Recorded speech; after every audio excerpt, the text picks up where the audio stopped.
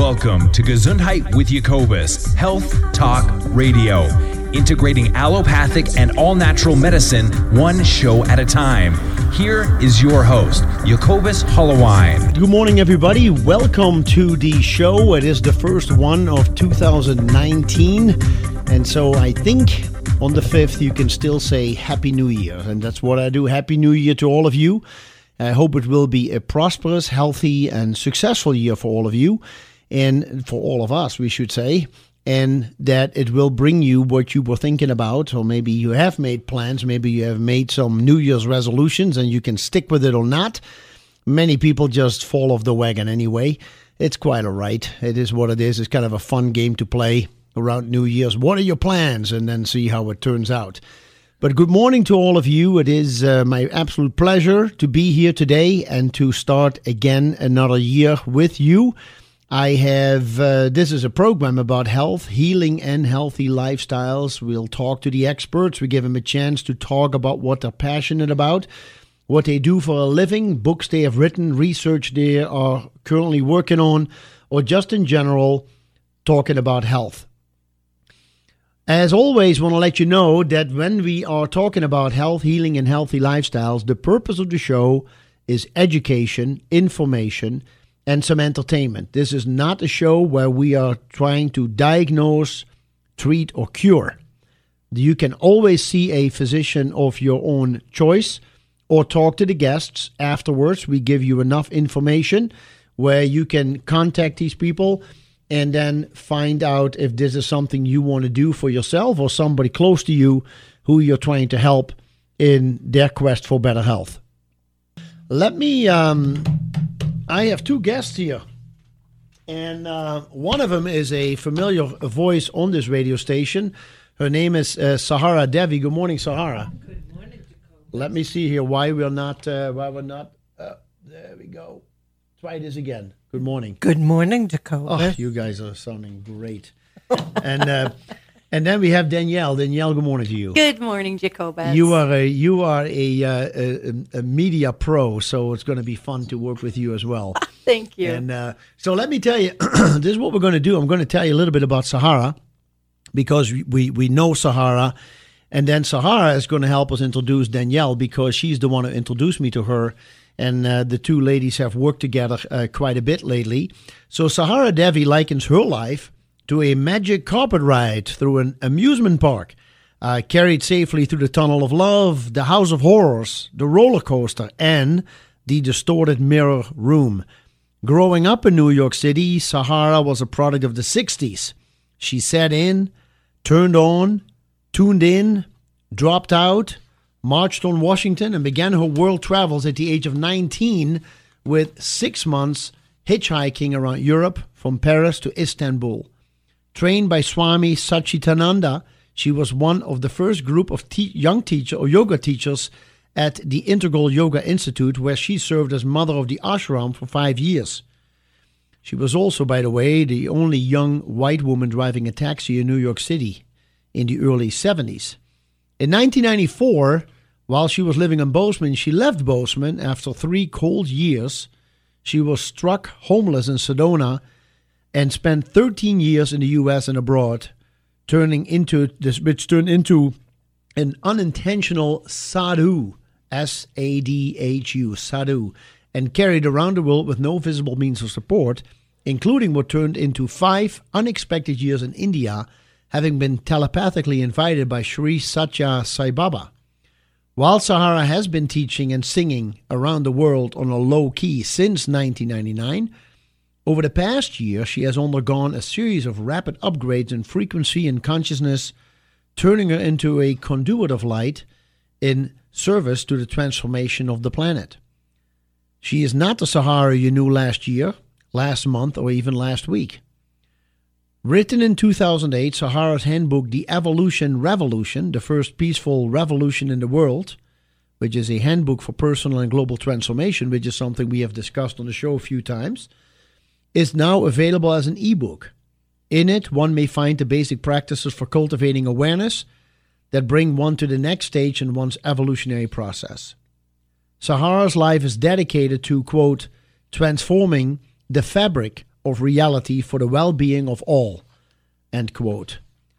There's a whole bunch of ways to get a hold of you, but I first of all want to say to you good morning. Good morning, and Jacob. Thanks for coming in. Thank you for having Yeah, us. Us, yes. Now, I can tell a few things about Danielle, but you kind of want to talk about Danielle a little bit.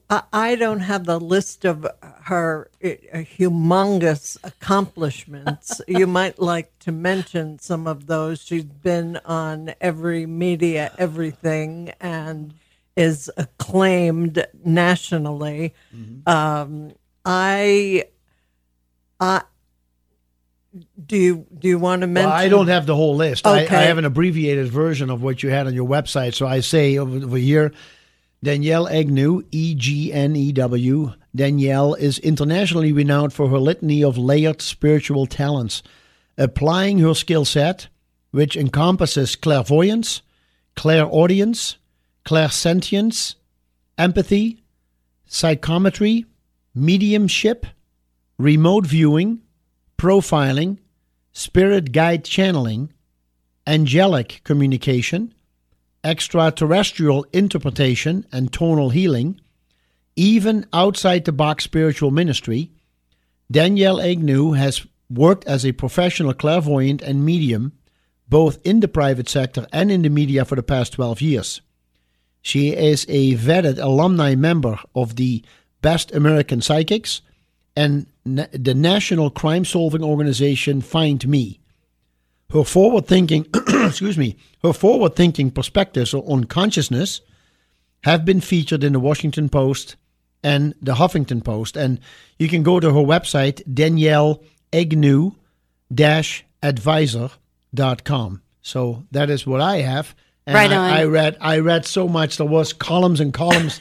No, it's not columns and columns. There's one long column on your Facebook page, and I thought that it will be too much. That will take up to 3 hours just to Yeah, talk it's a about little it. much. It's So a we little thought much. It's nicer to hear your voice and get Thank to know you you. this way. Thanks for being here. You betcha. Thank you, gang. This is fun. This Yeah. is great. So I want to introduce Danielle and let people know how I came to know her and how she has served me in such a profound way, which is why I have wanted to introduce her to the community Yeah.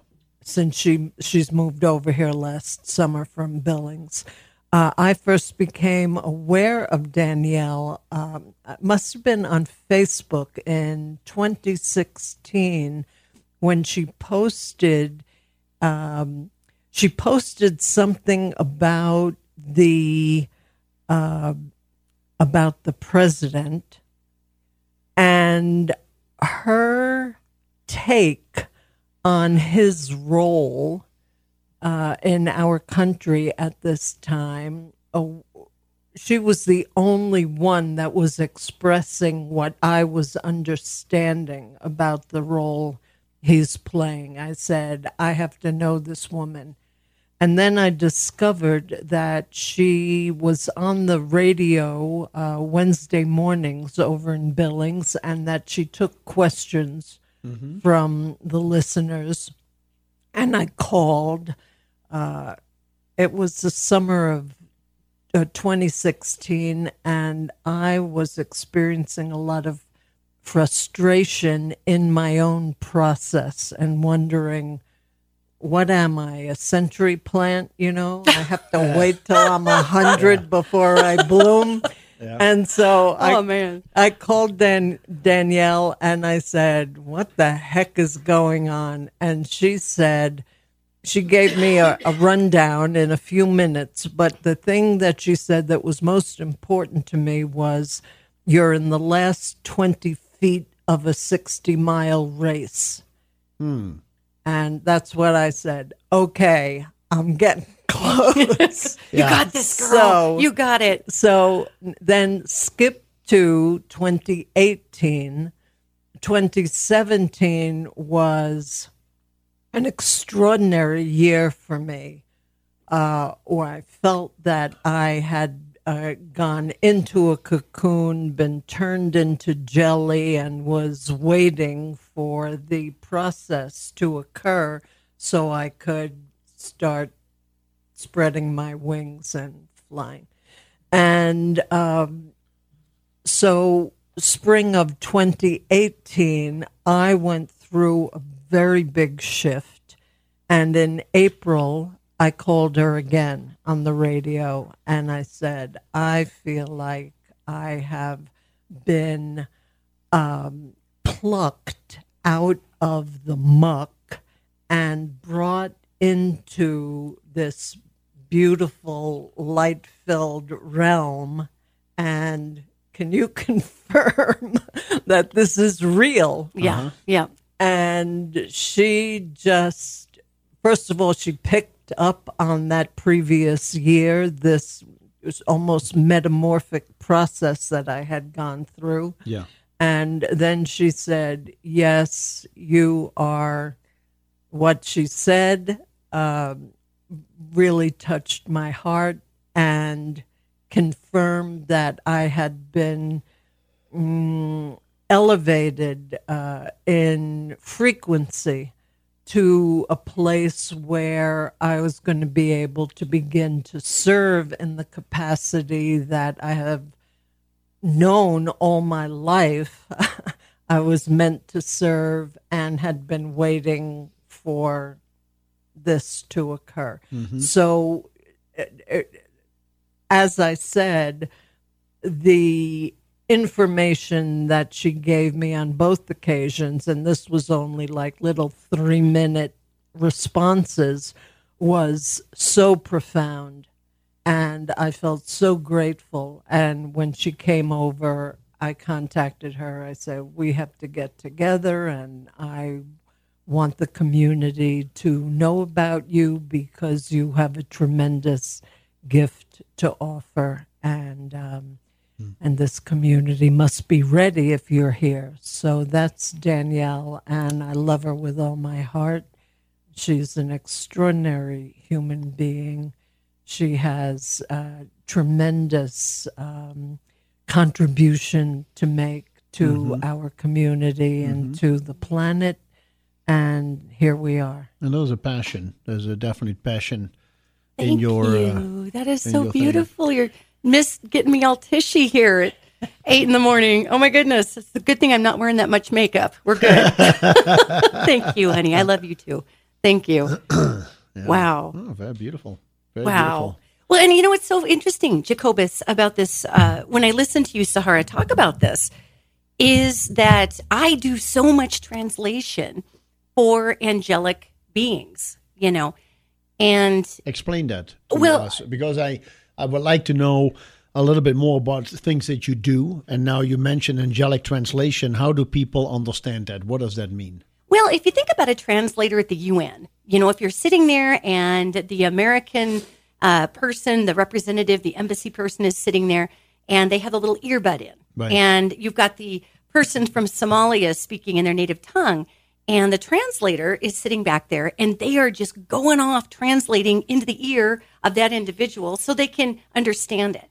And my job, even though the media calls me an angelic communicator, when I do this on Travel Channel or I do this on NBC or ABC or any of the shows I've done it on, you know, you'll see a little thing under my name that says psychic medium. And they don't even separate that. They just say psychic medium. And that's like saying mocha latte. It's a little bit, you know, redundant and weird, but, you know, it's the media, whatever. And they're well-intentioned. So what I technically do is translation, even though people want to say, well, you're a psychic or you're a medium. And a lot of what I do is translate angelic messages. Now, people are like, well, what the heck does that even mean? Or Right. are you a weirdo? Or do you have your tinfoil hat on too tight? Oh, or, I see. You know, whatever.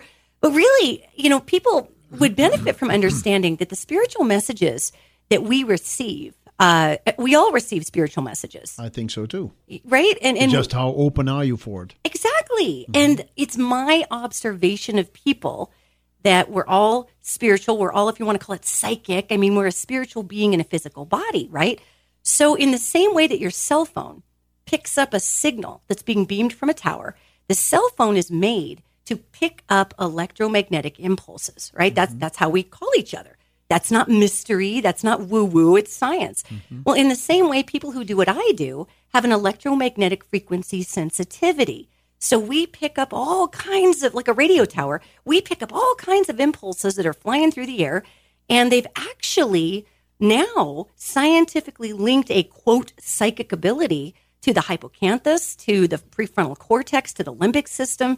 There's all this brain science now that they've really put forward. And by they, folks, I mean the medical community. And you can go to pubmed.gov and look all this stuff up. It's so much fun if you're a total science junkie, which I am.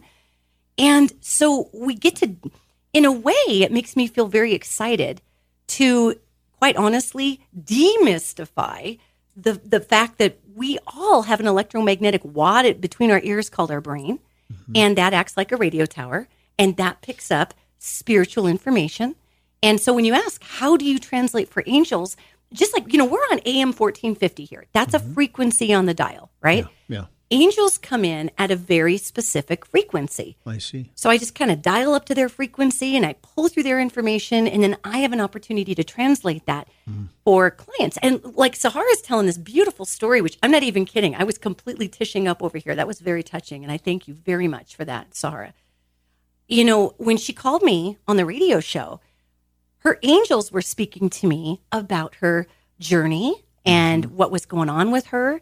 And I always say, these angels make me sound super smart, and I really wish I was that smart. But really, I'm literally the lady who reads the teleprompter. That is my job. Yeah. So I just read it as it comes through, and it enables people to receive information so they can move past just those icky blocks that we get or we assign ourselves, I see.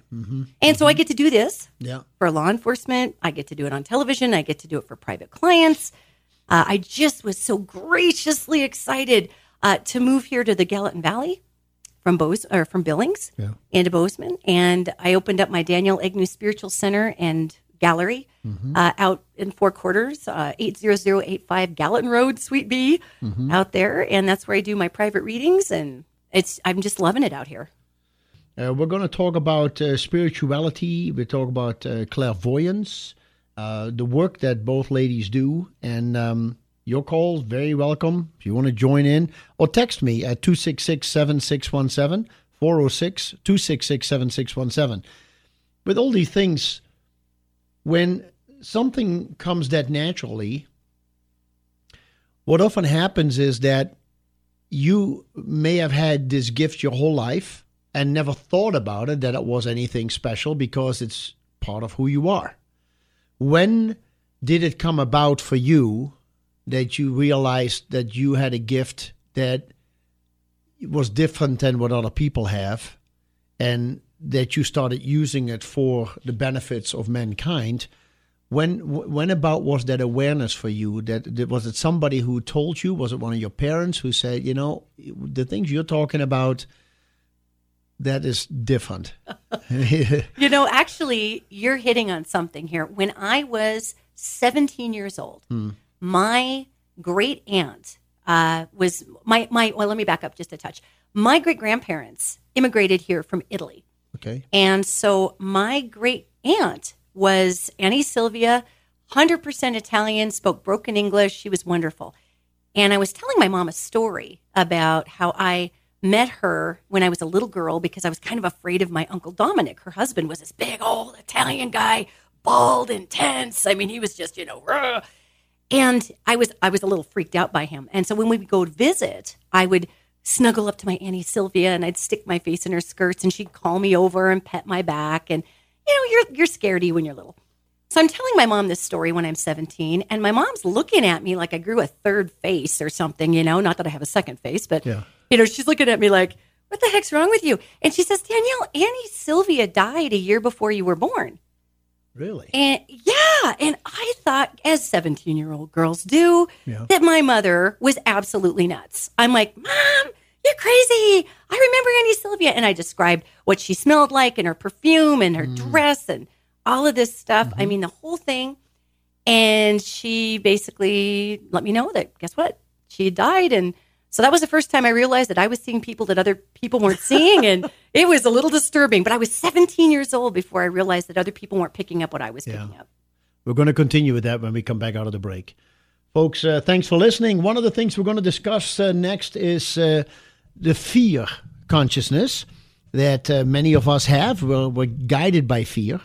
So can we stop that? What does it mean and how does it work? So Danielle Agnew and Sahara Devi, my guest this morning. Stay tuned for that. We will be right back. Fear. What do you mean with fear consciousness? Is there a problem? Well, Sahara and I talk a lot about this, and fear consciousness, just from my perspective, and I'll throw it to you, Sahara, from my perspective, fear consciousness is what we have been trained to operate under, because it's, in my opinion, it's part of how we sell things in America. Oh. So if I want to sell you insurance, I need to make you afraid you're going to die and leave your family with nothing. If I'm going to sell you a $900 purse, I need to make you afraid that you're not good enough without that $900 purse. And those are two really shallow examples. I mean, it runs deep. Fear is biological. We're afraid because of our DNA says don't go pet a bear because 9 million people before us were eaten by a bear. Mm-hmm. So we have psychological fear and we have biological fear. And for me in this conversation personally, I would focus on the psychological aspect of fear, where fear consciousness is a lens that we see the whole world in this fearful way. Mm-hmm. Ooh, those people are different from me. They could hurt me. Or, it's a lack or limitation consciousness. I'm living paycheck to paycheck. I could die on the street. You could call it worst case scenario. Yeah. And in this fear consciousness, it's my observation. It's an energy that I can actually physically see around people. Mm-hmm. It's amazing. It looks like a weird barbed wire fence made of brown barbed wire. It's icky. And that fear consciousness is not necessarily conducive to our health, our wellness, our growth, right? I mean, it's not necessarily, it's way beyond not necessarily conducive. I mean, that's true. Obviously, this was, but it's antithetical to those things. Yes. And the fact is that if you look at our media and our politicians, we're not really bringing politics in here, but we are programmed. Mm-hmm. We are programmed to live in fear, which is a contracted energy. Fear is a contracted, limiting energy which keeps people in line. Yeah, crowd control. Okay, and that's the whole point of it. It's just like, we just want you to stay between these lines to serve the purpose of our economy, what have you, because those of us who escape from or make the conscious choice to deliberately remove ourselves from that programming, we aren't part of their system. We exist outside of their system, and we are bringing in that which is going to inspire others to break out of the system and experience themselves in the expanded and elevated way that's possible. Mm-hmm. Mm-hmm. And to add to your point, which is excellent, when you talk about they or the system, talking about how we've been conditioned, and I'll only speak, I was raised in America, so I'll speak here about being American, yet the system that we are conditioned under is heavily dependent on us collectively believing certain things, the us against them. Yes. And that's exactly what you're talking about. So when we speak on fear consciousness, what we speak on is, do we as a collective society wish to live constantly in fear, which has been shown medically to degrade health? It ruins the endocrine system. It blows out the adrenals. It will stress out your heart. It literally will eat your liver, which is the organ in the body that stores anger and fear, okay? Yeah. I mean, but think about this, gang. If your liver's getting eaten up out of fear, then I go and I get lots of heavy pharmaceuticals to fix my liver.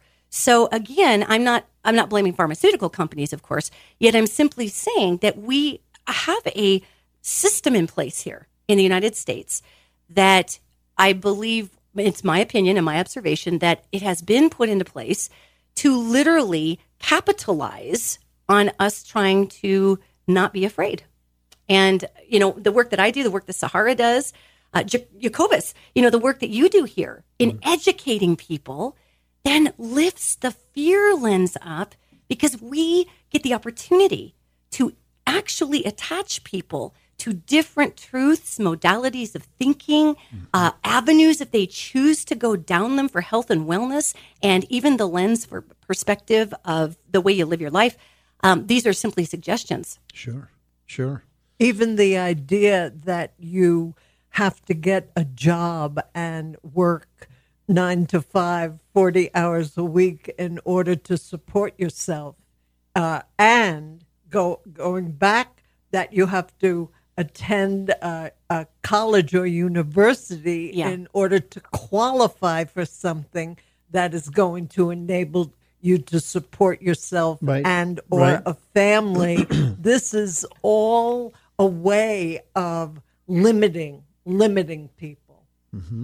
Limiting people, because there are endless ways that individuals can support themselves. And if there's a will, there's a way. Yes. And we're being told that you don't really have that will. Yes. Follow our steps and you'll get where you need to be. But that's not, doesn't bring happiness, or doesn't bring... and it's not working, because you see stories all over the place about people that have invested their hundreds of thousands of dollars in university, come out the other end, they can't get a job in their field. And, they're either on the street or they're working some kind of minimum wage thing. And then you have fear that you can't pay back your student loans, right? Yeah.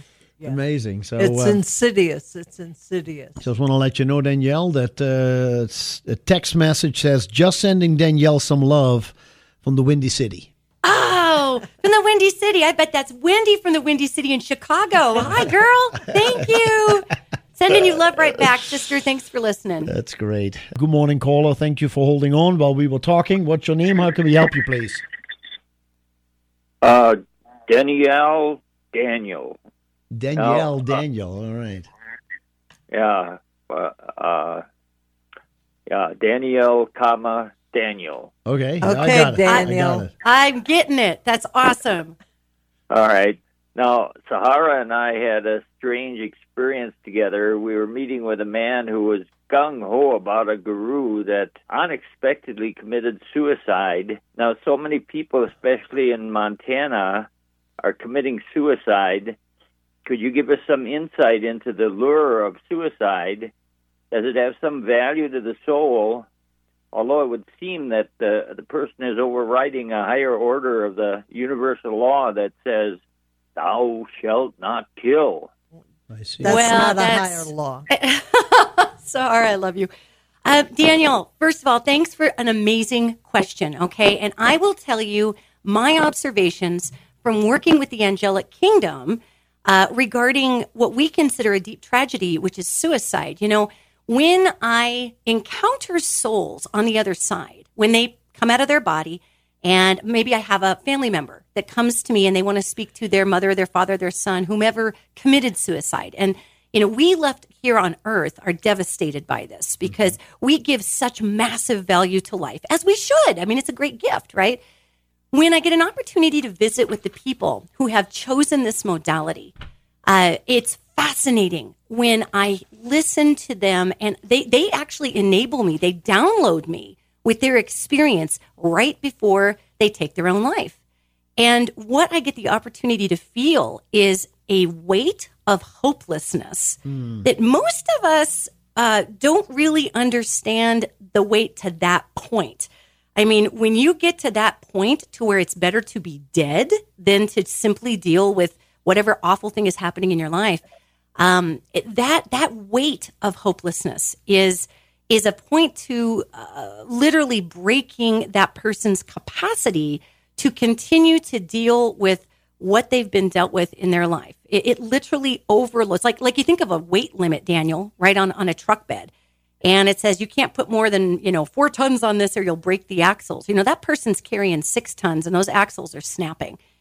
So when we talk about what would cause a person to take their life, it is a lens that I have seen that comes to me through these people who've passed on, and they've shared that lens with me, of their lens is utterly hopeless. It's like if somebody stuck you in front of a corner 2 inches from it and painted the corner black, and that's the only thing that you're looking at.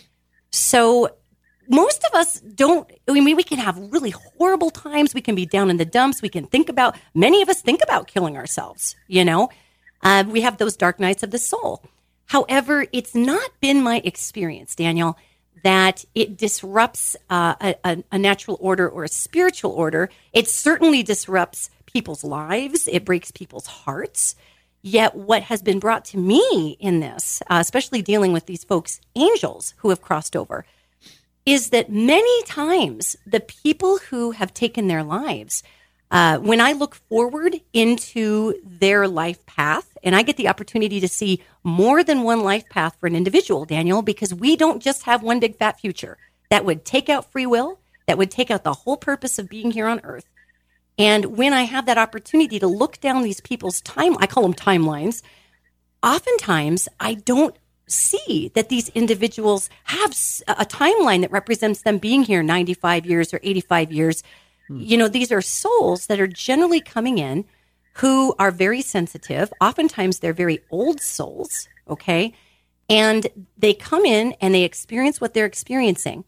And as they leave this plane of existence, it leaves ripples like a ripple in a pond. And there is a lot of learning that happens as they leave. And so it's not necessarily to say that, they were meant to kill themselves or they were destined. That's absolutely not what I'm saying. What I'm saying is that in the great mystery that is our existence on this planet, it's been shown to me that the levels of learning and literally the levels of understanding, sometimes they're way out of my pay grade.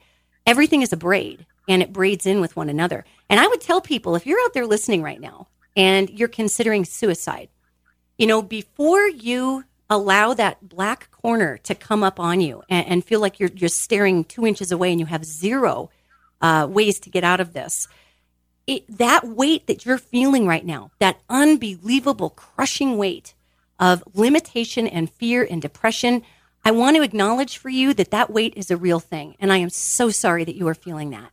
And I would implore you to push through that, to at least text somebody or make a call, because the one thing, the one crowbar that can get under that heavy, oppressive stone crushing you right now, that could loosen it from the mud of the despair that you're in, is connection. That's honestly the one crowbar that I've seen that works.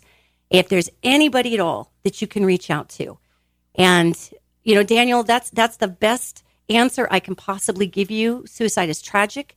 And we in the United States, as Sahara was saying, are experiencing an epidemic number of it because of this fear consciousness that we've been discussing on the show today. And just remember that is a lens. It is a perception, and it doesn't take away from the feeling of the weight of oppression.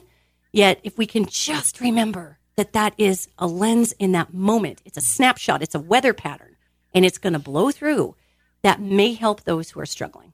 A question that's 10 times harder than that one. I've been a pretty ardent anti-abortionist, but shall we say psychic, that said that sometimes souls want to back out. Sometimes they choose from their side to back out, spontaneous abortion or something, and we really shouldn't be stabbing them and hurting them from this side.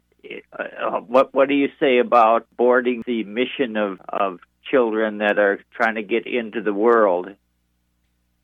Boy, I think there are many ways that needs to be looked at. This is Sahara. And one thing I would like to ask Danielle about this is, because I had heard at one point that the soul doesn't actually enter the fetus for a period of time. So in the early stages, the soul isn't even there. And if that's so, then the mother, the conduit for that being, gets to have a choice of what's going on in their life and how appropriate it is at that time for them to become a mother, because women get pregnant under many different circumstances, and I don't think it's anybody's business to judge what a woman does with their body. But what do you have to say, Danielle, about, do you know when the soul comes into the fetus? You know what's interesting is there is I guess you could call it like a hookup pattern. You know, like when you hook cable up to your house and all of a sudden your TV pops on, and when those cells are dividing, and Daniel, obviously life is precious. It's a precious thing. It's a precious gift. And when those cells are dividing in the womb, and pretty soon they're dividing enough to be a blob, and pretty soon they're dividing enough to have a little heartbeat and whatever, it's been my observation, and this is simply my observation, and this in 285 will get you a cup of coffee at a gas station. Yeah. However, that's the truth. Yeah. Yet my observation here has been that once the electromagnetic relay starts to work in that little lump of flesh, once the heart starts pumping, once the brain starts forming, the spinal column starts coming up, once there is somewhere for the energy of the spirit to latch onto the flesh, that's kind of where that little soul starts hooking in. And, it's interesting, Daniel, because my dad's side of the family, they are all licensed psychotherapists, and my father is married to a medical doctor, and she's wonderful. And so I get an opportunity to talk a lot of science and medicine with people, which I think is equally as important as the spirit. Mm-hmm. And what I've noted, Daniel, is that there are tons of surveys and all kinds of documentations out there. When we die, up to 3 ounces of matter leaves the body. And I mean, we're talking a bed that is like, they're accounting for every ounce of the sheets and the pillows, and they've got a person on it, and the whole thing is set up to actually, literally track the weight. Up to 3 ounces leaves the body. So we can call that electrical 3 ounces. That's electromagnetic. And the scientific field has felt an electromagnetic field rise up out of the body. Up to 3 ounces leaves. So we can call that the soul, for instance. Okay. Yeah. So if we're thinking about that on the principle of, we have 2 electromagnetic organs in the body. We've got the heart and we've got the brain. And we are electromagnetically generated, and science has no clue why we have this electricity in our body, except it leaves when we die. So if we were to follow the supposition that the soul was in part electromagnetic, then what I've noticed with fetuses or little baby babies, is that once the soul has a way to link in or engage with the flesh through an electromagnetic relay, which would be the heart of the brain, or even sometimes the spinal column, that's when the soul kind of, it's like a screwdriver. It screws itself in. It says, okay, I've got my anchor point. I know the flesh can hold me. The flesh can take me. And in answer to your question about souls who may be aborted or whatnot, it's been my observation in working with some of these mamas, a lot of times those babies come back around for those mamas. It's just not the right time for them. And it's kind of like landing a plane on a runway. Have you ever, Daniel, if you've ever tried to land in, Denver, and you got these horrible crosswinds, and here you're getting ready to land, and all of a sudden you're, 10 feet from the runway, and all of a sudden those engines roar, and you go flying back up, and the captain comes on and says, "We are sorry, ladies and gentlemen. The crosswinds were too severe. We're going to take a ride around Denver, and we'll be landing shortly." So a lot of times those babies, it just wasn't their time yet, but they do tend to come around for that mama at a later time. And now, as far as why that happens, Daniel, that is squarely out of my pay grade. You will have to consult my good buddy God for that one. Thanks, Daniel. Yeah, well, thank you. You bet. Bye-bye. So fear is a big issue. That indeed, as you mentioned, just simply talking about insurance companies, that is one thing that they try to sell you. If anything happens to you, and trust me, the odds are against you, you might as well get some insurance that if that happens, that you're protected. And that is indeed, when you buy something new these days, they right away try to sell you some insurance with it, so that you pay an extra so many $100 a year, so that you, if the machine breaks, you get protection.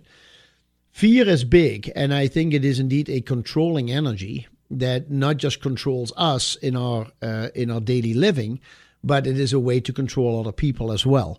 And I think that the media today is very busy trying to give you this idea, this false sense of what is right or what is not right, but make you doubt the reality, and not giving people a chance almost to think for themselves anymore, but literally say, this is what you need to think. And then once you grab onto that concept, you're going to be stuck, because you don't know anymore how to get out of that feeling of fear. So that's what we'll talk about in the next segment, is how we move out of fear and liberate ourselves. Correct. Great point. All right, Danielle Agnew and Sahara Devi, guests on Gesundheit with Jacobus this morning. We are going to take a break for the news. Please stay tuned. We'll be right back.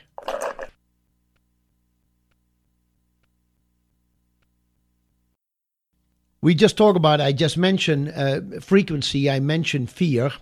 There are frequencies or things that we don't see. Most of us don't. But we know there is something around us. We may have certain feelings of unease. We may feel something when we are standing with a person that is either a very warming feeling or a chilling feeling or a fearful feeling or being intimidated feeling. These are all frequencies. And when I tell people, they say, well, that's a bunch of baloney. And I said, okay, you are sending a text message on your cell phone. Where is it going? How come that I literally can send a text message to my sister in the Netherlands and she receives it 5 seconds later? How is that possible? And we do know, obviously, it is through satellites. I said, do you see a bunch of wires going into space and then reconnecting? That would actually be too slow. Cables would not be able to send energy that quickly. But there is something about the existence of energy and frequency that we have all accepted for what it is, but we don't think any further what it really means, how we can interpret it, how we can use it or abuse it. Does that make sense what I'm saying? You understand what I'm saying? Absolutely. And so I know that everybody has become more aware about energies. And I keep thinking about that movie Lucy. I don't know if you ever saw the movie Lucy. I did not. What is her name now? Well, she's some superheroine. But anyway, she is able to see. And all of a sudden she's in the car and she sees all these people on cell phones. And you see all these frequencies just coming out, going up into space, because that is what they're doing. And she can see that, and she goes with her hand, kind of go through the waves and picks up on one person talking on the phone and grabs it and listens in, and she can sit in the car and listen into somebody's conversation. Anyway, it's an interesting movie. Wow. Good action flick, by the way. Great action flick. But no, it really is. I gotta find all the information for you, let you know who plays in it. But I have a sense that it's almost people don't want to know about it. They don't want to get involved with it, because once you accept the fact that frequencies are all in us and around us, and that we're put together by frequencies, you will have to take responsibility for what you say and what you do. Once you accept it, that's it, right? You cannot go back, like you were talking earlier. You cannot go back to a state in which you could deny it because you just didn't know it existed. Now we do know frequencies all around us.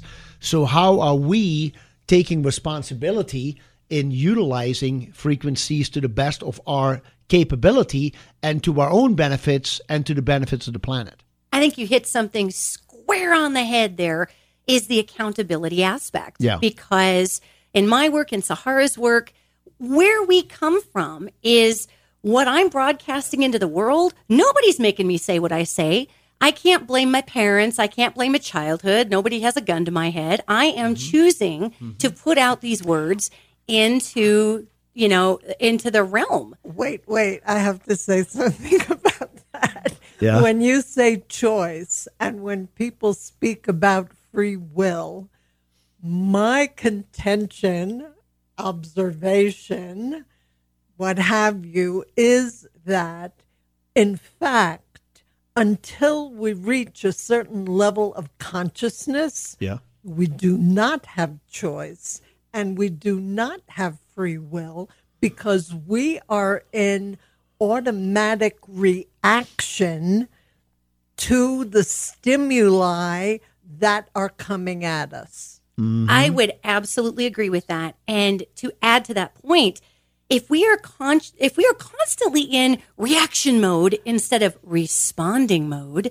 if we are constantly triggered and jumping up and down like a nervous little guinea pig in a cage instead of observing and deciding how to respond, then you are correct. We do not have will in that moment. We have a biological response that, to go back to our old buddy fear, generally is driven into us through a programmed fear consciousness and sometimes biological fear. So what you're talking about, Jacobus, is when we have this frequency that we decide to take responsibility for, it is real important for folks to know this. Whether you believe it or not is inconsequential to the fact that it is, again, I go back to a lot of scientific data here, wavelengths, brain waves have been measured in the air. And we think, telepathy is BS and blah, blah, blah. Well, the only way that I'm able to work on a crime scene, and which is never necessarily super enjoyable emotionally, yet it's functional to help families have closure. If I'm holding an object that was used in a crime, I can then connect to the frequency of the person who killed that individual. Then I am able to find them on the radio dial in the air. I am able to connect with that individual in their brainwave pattern and begin to, because the frequency was left on the knife. Correct. So when you're talking about being mindful of the frequencies that we put out there, and medical science has shown that we can measure brainwaves in the air, just like you're saying a text message all the way to the Netherlands, then we do then become responsible for, if we're walking around, if I may just boil this down to a very basic concept here. If I'm wandering around and I'm just thinking nasty thoughts all day and programmed negative thoughts, and perhaps maybe I've not had the opportunity or the experience to retrain my thinking, so I'm not judging anybody out there. I mean, we're raised how we're raised. Eventually we have to take responsibility for that.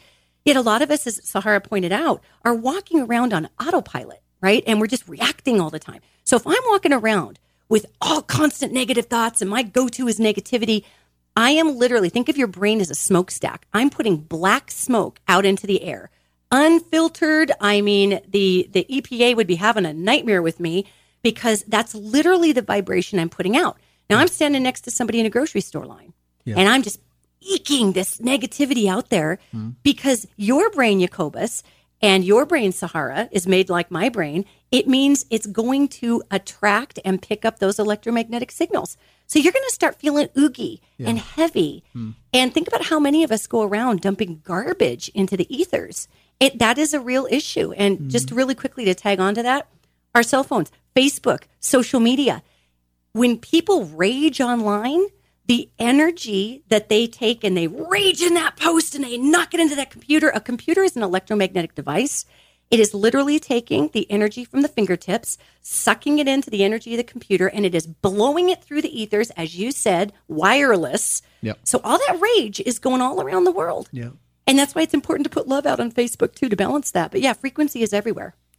Okay, so first of all, people can say woo-woo, whatever they want, but quantum physics has demonstrated that by observing, the observer has an effect on what it's observing, okay? So particle, wave, what have you. So this is scientific. It's a fact. It's like climate change, okay? I don't care if you believe it or not, there's something happening. Now, the essential thing here is that everything is energy. Correct. And that we, as organisms, are essentially energetic fields that coalesce into the physical. Correct. Now, the way I used to teach a class at the Gallatin Valley Detention Center, Right. and I would sit I in know a you used to yoga class. Well, and I also taught a class on what I called consciousness. Okay. They'd come to my yoga class, and then I go, well, why don't you come and experience this? So I'd have all these prisoners sitting in a circle with me. Yeah. And I would say, the way I explained it to them was, imagine the difference when you're listening to heavy metal compared to if you're listening to a lullaby. Mm-hmm. Mm-hmm. So that's a very simple Comparison. way Yeah. to understand the quality of frequency. Yes. The frequency of heavy metal compared to the frequency of a lullaby. Right. And then I would bring it to them and I would say, see what it feels like, or imagine what it feels like in your body when you are hugging someone you love Yeah. compared to you being in a state of aggression and or anger with somebody in your environment. Right. And in order for you to aggress on someone, Mm-hmm. that quality of energy, that frequency has to come through your body before it gets to them, and you are affecting yourself first. Yes. Yes. So if you become aware of that, people aren't even aware of that. So if you become aware of that, that's when you can begin to choose Yeah. Yeah. what do I want to experience. And then when I choose what I want to experience, that's what I express. Yes. So if I want to experience love, I'm going to be loving. Mm-hmm. Yeah. And that's the end of the story. I'm not looking for somebody else to be a person that I'm depending on to make me feel good about myself and feel loved. Yeah. The source of love exists in our own heart. When we tap that, when we cultivate that in our bodies and beings, it begins to bubble up and come out of it. And then if we have the awareness to deliberately express that, we are creating a field of that frequency around us and carrying that frequency wherever we go into the community. Correct. So Correct. I've been having the experience, an amazing experience recently, because I give out those little thank you cards. Uh-huh. You've been involved in that, Jacobus. And so when I go to the supermarket, when I go to the post, wherever I go, Yeah. any business, store, what have you, I go into, I always give someone there. And I interact with them. This is another point I have been wanting to make for a really long time. I interact with everybody that I come in contact with as a precious being. They are not just a cipher fulfilling a function. Okay. And so I bring that to them in my encounters. And this has been going on for months. And now, this is the sweet thing. When I walk in somewhere and somebody sees me, their face lights up when they see me. And it's just like, oh my God, because I have affected them with my love. I have filled them to a degree with my love so that it's like a tuning fork. When I come into their environment, they vibrate to the frequency that I'm holding. Correct. And that has uplifted them. And in a way reminded them of what they are in reality. Even though they might not make that connection, but in my presence, they're experiencing that. That's a precious thing. Amen. That is awesome. I hope everybody goes and finds this show on the archives and replays that part and just makes it your ringtone, okay, people? Because that is it. That's exactly right, Sahara. That's amazing. The Sahara Devi and Danielle Agnew are my guests on Gesundheit with Jacobus. If you'd like to weigh in, by all means, 522-8255, 406-522-TALK. You can also text me at 406-266-7617. You're tuned in to News Radio, AM 1450 KMMS and AM 1340 KPRK. I really appreciate all of you listening, and I hope you are enjoying the program. I always learn so much from listening to my guests. Give them a chance to talk and give them a chance to say how they want to relay the message. And it's very much appreciated. So, Sahara. I want to add something. Excuse me for interrupting you, but it's something very important. I'm not special. Okay? I have just been aiming in this direction for my whole life, which is why I have finally reached it.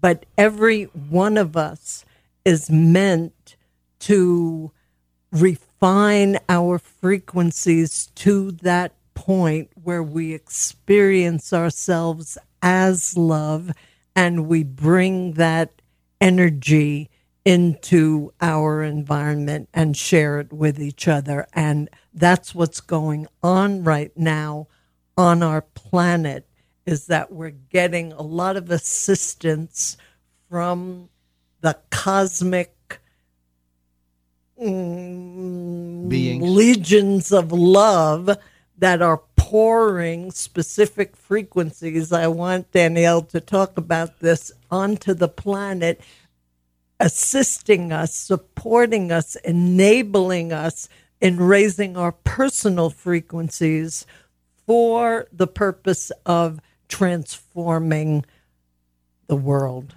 We're in this time of transformation, and it's available to all of us. And if there's one thing I want to say to this audience is you're a part of this, and I encourage you to do whatever you feel to do to bring yourself into this community that's bringing more light and more love into our community, onto the planet, and making the world a better place for all of us. Yeah. Yeah. It's true. Well, it is. It brings up a lot of thoughts in me as you are talking. Obviously, that all sounds like an ideal situation, and I know in my heart that it is possible.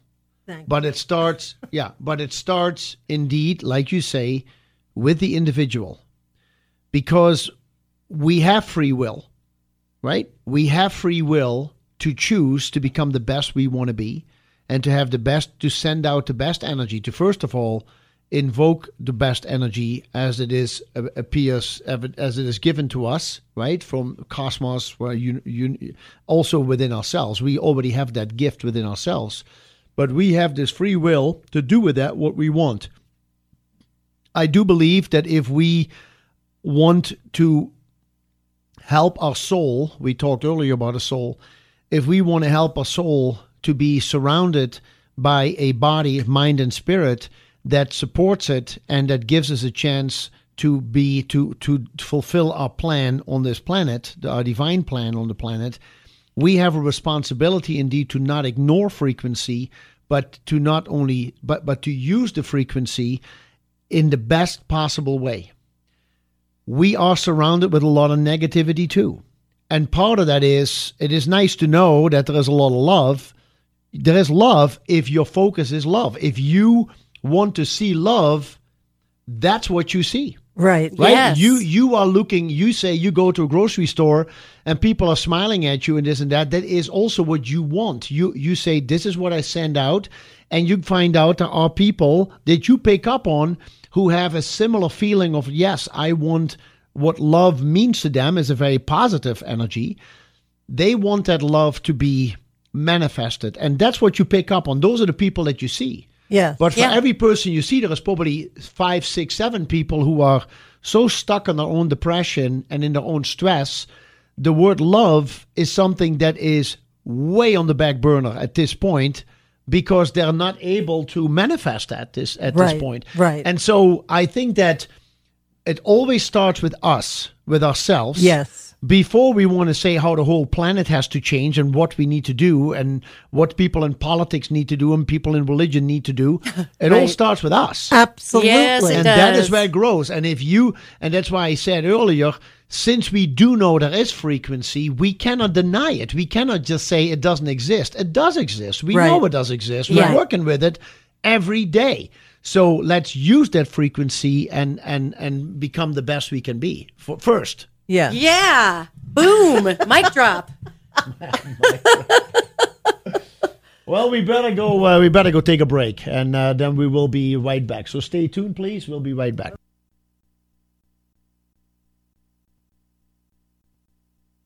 My goodness, that was a great segment where we talked about love and about understanding.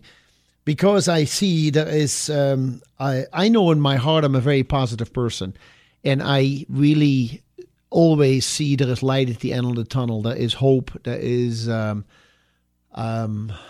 solution to the problem, even if it is in my work discussing health with people and dealing with their own personal health issues that they come in and talk to me about.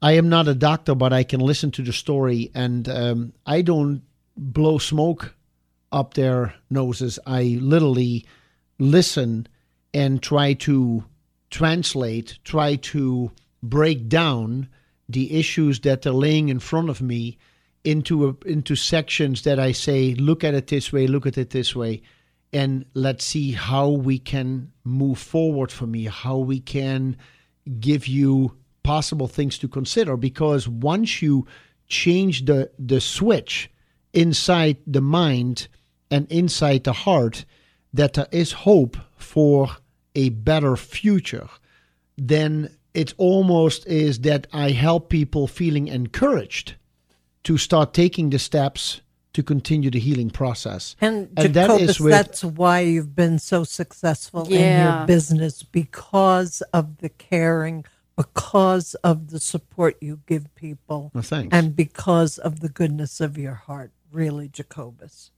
Thank you. But for me, that is, if I can instill in people, like I said, it's not I'm not trying to tell them something that doesn't exist. I literally look at them and listen and try to hear between the symptomology.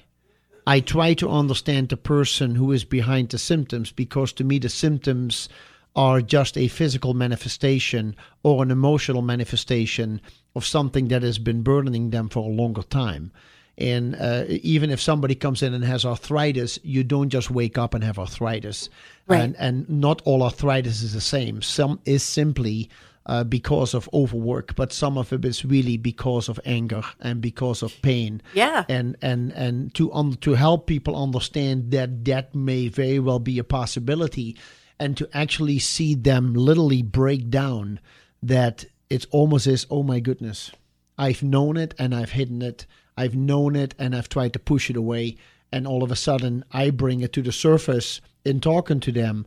And it gives them hope that, you know what, I can start the healing process. And that's what it is all about. If you want to send love out in the world, you have to start somewhere. You have to start understanding what love means to you, and then try to send that energy, that vibration out there. If you want to start the healing process, you need to know that you can heal. Right. And once you can heal, that energy goes forward and it will guide you. It is like this little light over you wherever you go. If you get desperate, you think, oh, no, I can do this. You know, there's a way. That's how I visualize it. Well, and that's true. I mean, and the flesh, the flesh is an amazing detection instrument when our emotionality, our vibrations, our emotions are out of whack. Yeah. Like you said, rheumatoid arthritis, anything that we consider an autoimmune disease, and think of the word disease, dis-ease, you are out of ease. The autoimmune issues, medical science doesn't even know why the autoimmune issues exist. And something that it's how I'm wired to see this. Autoimmune issues come about when someone is a massive empath, and that is the ability to suck, information through the heart chakra. It's emotional information, and they're not aware of it. And again, we're talking electromagnetic impulses. If I'm sucking a lot of energy out of the ethers like a jet engine through my heart chakra, so think of a jet engine in your chest, and you're sucking it all in, and you have no idea you're doing that, then all of that energy gets dispersed along the nerve network of the body like a fiber optic line, and you're overloading those pipelines. And what causes dis-ease? Well, inflammation. We know that inflammation is the root of all disease. So our bodies react to this over influx of massive energy with the friction of all this energy working through our nerve meridians, and we swell. And so medical science looks at this and says, well, you've got an autoimmune issue because you've got swelling in your joints and blah. And I look at that and think, oh my goodness, this is an empath who is unaware that they are taking in so much information, and it's overloading their system, and they don't understand how to regulate that. They don't understand what to do with this gift or this energy. And so technically most people go to the doctor and they stick them on mystery pharmaceuticals that don't really fix the problem, and it breaks their bones down, and then it just gets weird. And I think that leads us to an even larger concept of not only the awareness, of allowing love through the body, but what the heck is love? Because I think that was a question that I had actually at the end of the last segment. Let's explain love. What does it mean? Because it can be different things for different people. Well, and it absolutely, and it makes me think of that song. What is love? I almost played it anyway. Right? Yeah. And I mean, really, what is love? And Sahara and I were speaking on the break that there are many people who don't even understand the strength of that vibration or frequency or emotion. It is a verb. It's not an ideal. It's a verb. It's an action. Love is very strong. We tend to think of love like, oh, I'm in love. I've got a unicorn and a butterfly, and I'm in love, And that's one aspect of the love feeling, which is actually a spike in serotonin and dopamine in the brain, and rock on for that. Yet the energies of love are powerful. And it is love that will have a mother lift a several-ton car off of her child. It is love, as you talk about, Jacobus, that channels unbelievable capacity through the body to heal, to bring transformation, and to establish loving stewardship and perimeter. So when we talk about being loving, we're not even simply talking about, being kind to our fellow man and woman and humans, which of course is very important. We are talking about inviting an energy and frequency and housing it within the body, and to have the courage to then act on the magnificence of this frequency to bring forward into the world the change that this love is acting on our behalf to bring forward. And I tell you, it's a courage issue for many of us, because a lot of us have never been modeled love. Now, I grew up in a huge Italian family. I got told I was loved more than take out the garbage, more than you're a bad kid. Yeah. And that love vibration, that love verb, that love perimeter, that love stewardship was ingrained in my consciousness, my mind, my body, and my spirit. And I am a lucky person because I've noticed that's not everybody's way of being. It is not. And if we can understand that, if you're listening today and you're listening to this going, well, lucky you, my mom was mean and my dad never was around, and, lucky you that you had this. You are not missing something in you because you didn't happen to have my childhood. Because as Sahara pointed out, and Jacobus, as you pointed out, we at any time can invite this change in perception and this change in operating system. How do you enact in the world? We can make those changes at any time. And baby steps, people, baby steps. Don't knock yourself out being angry at yourself and your life and your parents because maybe you didn't have the love. Learning that if you go into a grocery store and say you're having the worst day in the world. I mean, rotten, okay? Try this one little tiny exercise. Here's a tangible thing you can do. If you're listening to me going, okay, unicorn lady, you and your love, whatever. Here's a tangible thing you can do is if you're having a rotten day, go in, even though you feel rotten, and maybe you've been trained that you want to poke somebody with a stick because to watch somebody else hurt makes you hurt less. Most of us are trained that way. Right. So here is your action step. So go today forward, and even though you may be having the worst existence ever, find something about someone else that you are observing that you admire, and all you have to do today, you only have to do it one time, tell them about it. That's it. Maybe it's somebody you know, maybe it's somebody you don't know. But when, as you pointed out, Sahara, in the last segment, when we actually act on the courage that it takes to change our own vibration, change our own thought process, and bring into the world a differing modality, when we have the courage to do that, and we look at somebody we don't know and we say, you know, that shirt looks really good on you. And you watch that person just shocked turn around to you and say, wow, okay, thank you. You know, you have changed, as Sahara brought up, you've changed your own vibration, and you're on the road to understanding what love is. I have a suggestion, Awesome. Danielle, since you're bringing in a how-to, if we want to get really practical, and referring to you, Jacobus, saying we have to begin with ourselves. Yes. Okay, so this is a little practice that came to me in 2014 that absolutely changed my life in the most dramatic way. And it wasn't as if I had not been at my heart, literally, a loving person. However, I had so much static, so much junk, so much that had happened in my life that affected me in a psychological way that it was interfering with my ability to love. Okay? This little practice came, and for me, it was 1 week of devoted, concentrated practice. I felt like an entirely different person. And this is what it is. It's very simple. You put your hands on your heart, you close your eyes, and you repeat, I love you. I love you. I love you. You're talking to your own heart. I turned it into a little song because that's the way I feel things the most. So I go around, I love you, I love you, I love you, I love you, I love you, I love you, I do. What I can tell you is that if you do this to and for yourself, if you speak to your own heart in this way, repeatedly,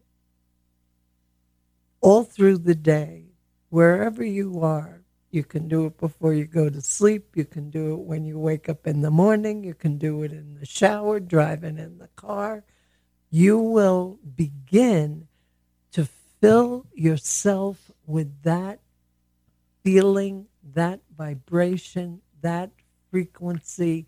It will change the way you feel about yourself. It will change the way you feel about people around you. It will change the way you see the world. It will change everything. So now you have it. No excuses. If you want to experience that frequency, go for it. There you go. Well said. Yes. I was doing that exercise while you were doing that. That was lovely. That was lovely. I have a few text messages, but we also have a caller on hold who is waiting. I want to let you know that my wife texted me and said it was Scarlett Johansson in the movie. Oh, right on. Yeah, called Lucy. If you have a chance to see it sometime, very interesting. Very interesting. And I think, what's his name? Morgan Freeman plays in it too. Wow. Yeah, it's a great movie. It really is a good action flick. So anyway, caller, let's first get the caller, then we get to the text messages. Good morning, caller. Thanks for waiting. What's your name? How can we help you, please? Hi, Jacobus. This is Ted. I was confused for a minute there. I thought they had rescheduled George Norrie's Coast to Coast program. Oh, that's a good one. No, I really appreciate the conversation, guys. Thanks, Ted. And I just had a little piece. It just reminded me of an experience that I had. I'm a father, and I have some young kids, and I didn't. I'm kind of new to this whole circle of energy and frequencies and all this stuff, and a really cool experience I had. I had a 2-year-old toddler who was, most of the time sharing the bed with me and my wife, and I'd come home from work late at night, crawl into bed, and in his sleep he'd always snuggle up to me, and he'd give me these head snuggles, right, and get his head really close to my head, and it was always just so comforting. And I started paying attention to it and just kind of meditating into that moment. I could start feeling his energy, and the more I focused on it, I could feel it pulsating and throbbing like in my teeth. And it felt so good, but it was this building energy. And I kind of started experimenting with it. And what I found is if laying in bed next to my 2-year-old, I felt that throbbing energy in my teeth, and I bit down on that energy, he would wake up. Wake up out of his sleep. Wow. Immediately, every time. It was just absolutely bizarre. But it was just, kind of a proof to me, just really simple, rudimentary, bringing my awareness to energy. And that's so close, as close as you can be, bringing two heads together. But what I've found, being a father of young children, is that they don't have as much of an intellectual filter that we've developed as adults. Sure. And they are so much more sensitive to those energies and the energy that's in your heart and that emotion that you're carrying, like they were describing. And so I think that's something, the more you are aware of it and can strip away your inhibitions to pay attention to it, there's a lot of validity there. So, just hope that very adds interesting to the conversation. What a great observation, Ted, and very well said, very well shared. Well, and you're very lucky. You're very lucky, Ted, to have that experience and to be able to move into that harmonious energy with your son, to feel it and to feel him and to feel yourself. That's a precious thing and probably pretty rare, especially among fathers. So, yeah, well, I appreciate that. It's been a fun process for me. And Ted, I love that story so much, and thank you for choosing to share that with everybody. When you talked about your teeth, it made me think of Ludwig van Beethoven, who, he lost his hearing as he was composing, right? And he would hold a whalebone in his teeth when he was writing his music. Sometimes he used to actually bite down on the piano so he could feel the vibration come through the teeth and the skull. And this is just a little metaphysical tidbit for you on our unofficial George Norrie section here, Ted. Yet, that actually, the third eye, which is the chakral point that, sits what we like to say, between the eyebrows, a little bit up, it's the pineal gland area. That area of the body, that chakral point, is exceptionally sensitive to vibration, and so is the throat chakra. So you're feeling all of this in your teeth, right? And those are the two receptors and chakras, if you want to think about them as rivets, kind of, that hold the spirit into the body, and that's a terrible way to describe them. Yet, those two rivet points are picking up that vibration. So how wonderful for you to share people a physical experience as well as an emotional one. That's awesome. Yeah. Yeah. Well, the other thing that I feel too, Ted, is that once you have an experience like that, it's the same that we were talking about earlier. How can you ever go back to believing that it doesn't exist?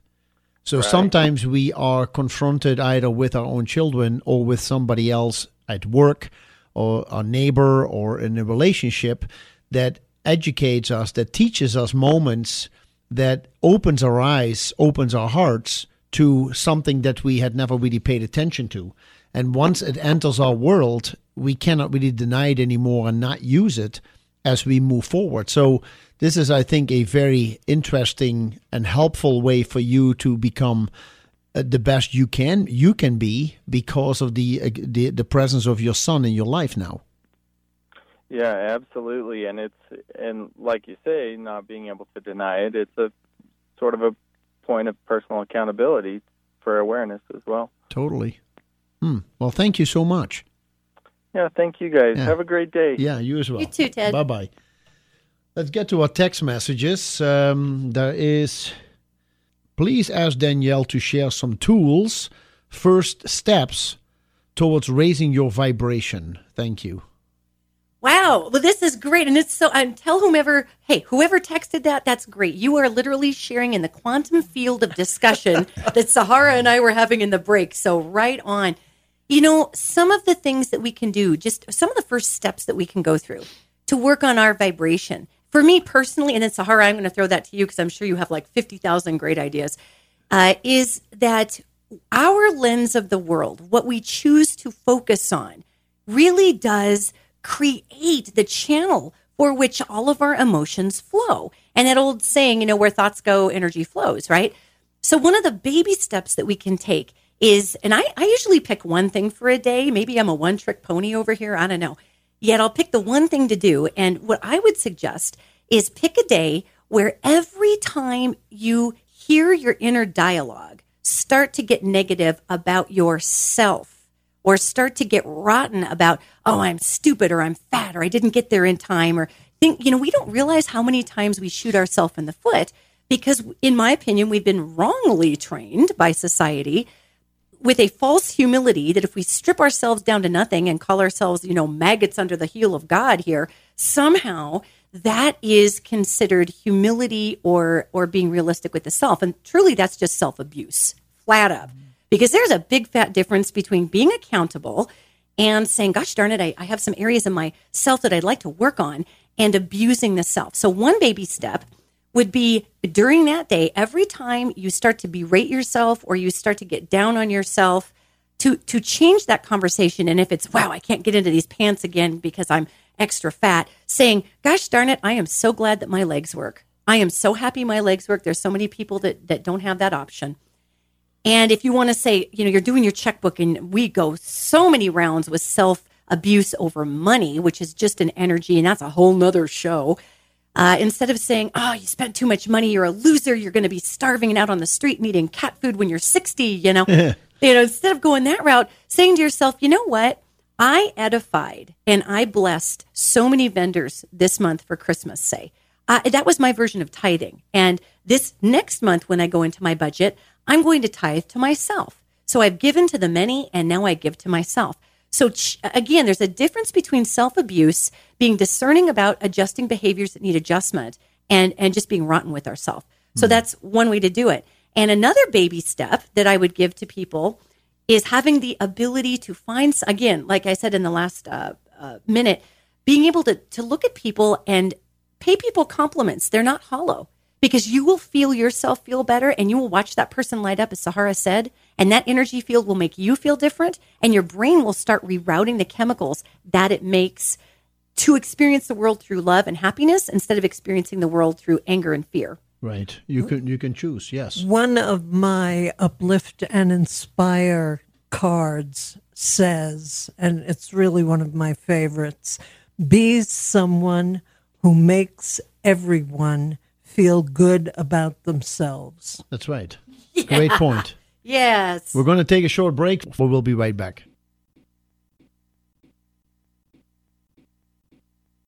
We have a lot to talk about. We also have a caller on hold who would like to join in. Good morning, caller. Thanks for waiting. What's your name? How can we help you, please? Yes. Hello. My name is Dan Smith, longtime friend and consultant with Danielle Hey, Aikens. Dan, how are you? How are you? Good morning. Happy New Year to everybody. Yeah, thank Happy you, Dan. New Year. I just got a quick question. It's actually talked about. I talked to Danielle recently about this, but I think it would benefit everybody because as you go into the new year, you're always trying to keep your balance, but necessarily maybe not always involved with family. Around the holidays and the New Year's, where they're not as maintaining their center of balance. How is it? Especially around a lot of different issues. How does one really maintain their balance or center when dealing with others maybe that aren't so able to do that or equipped to do that? Maybe you can give some ideas on how to do that and how that you can best serve those people you're around by keeping your center and your balance when dealing with them. Oh. Dan, that's a great question, and thanks for calling from New York, by the way. That's just completely cool. All the way from New York, East Coast. We're listening, awesome. Montana. We're listening. Right on. Thank you, man. Fantastic. That's awesome. One of the things, Dan, that I would tell you is that in 2019's year of Reconstruction, one of the challenges that we have is breaking down the parts of the old world that don't work anymore and then building onto the scaffolding with new improvements. Now I'll get directly to your question about how do we navigate folks who may be negative, or maybe they have a different viewpoint than we do, or maybe their understanding of the world is, as Sahara was talking about, going after somebody to be negative. That's what they learned. They think that's intimacy, Dan. And people confuse drama with emotional and spiritual intimacy all the time because we look at the media, right? And you've got people yelling at each other on the TV and blah, and we think that that's connection. So if we are people who are coming from a love center or a peace center, and one of the tools I talk about, and the angelic kingdom has given this one to me, is that if we can sit back, Dan, and we can be an observer, observe the culture of that other individual rather than participating with a culture that may be foreign to us and we don't understand, and just kind of let them do their thing, then we have the opportunity to not get, quote, sucked in to their emotional response. And let me just expand on that a little bit more. If I am of the school of love, I am of the culture of love. It's not to say I haven't had my rotten times and acted like a jerk and done all the things that we do as people. However, Dan, one of the things that I'm shown by the angelic kingdom is that everybody's experience is literally their teaching tool in that moment. So it's really easy for us to sit in judgment of somebody else that we disagree with, right? It's easy to go, oh, that person's a jerk and this and that, and they're negative and they don't have my political views and all this. Yet if we were to listen to that person and observe them as if they beamed in from another planet, we wouldn't be judging that person because they would be from such a different culture that we would have no auspice on which to judge them. So if we can simply observe people's behavior and give them the respect to have the space for, if they want to fill that their own sphere with negativity and nasty and whatever, and just to allow that to happen, Dan, and to say, okay, well, I'm just watching you do that. And it would be like if somebody was sitting across the table from me, speaking at me in Mandarin Chinese as fast as they could, I couldn't really be offended by that because I don't understand the language. So if Dan, and so if we truly are centered in who we are and in what our chosen, if you want to call it a belief system or our lens is, then someone who is experiencing a different emotional culture or energetic culture at us, if you will, isn't really going to affect us all that much because we're just observing it. And Dan, and you're a huge empath too, and so it's important that people know when they're listening, if you are an empath, you're somebody who absorbs emotional energies, right? And Jacobus, you're a huge empath. You are. And Sahara, so are you. So it's important to note that sometimes it's necessary for us, Dan, to, even though we're in observation of someone else's process, when it starts to physically affect our being, we can just politely excuse ourselves and maybe go to the restroom and shake it off. And sometimes I've actually gone to a restroom and washed my hands. Not that I'm washing my hands of that person. It's just that water is a huge semiconductor of electromagnetic energy. And I've noticed if I've sucked in too much of that energy from somebody's energy field, maybe they're saying something that pushes my buttons and challenges my beliefs. Yeah. And that's not their fault, Dan. That might mean that I don't actually believe what I believe. Maybe they're giving me an opportunity to evaluate my own belief system. Yet if I invite too much of that negativity in, I'll go in, I'll rinse my hands off, and I'll let that go down the drain. And these angels have shown me that they observe us all the time. And they've taught me to be in an observer mode rather than an engagement mode. Unless I need to learn about myself, then I can engage them all day long, which never really ends up good for me.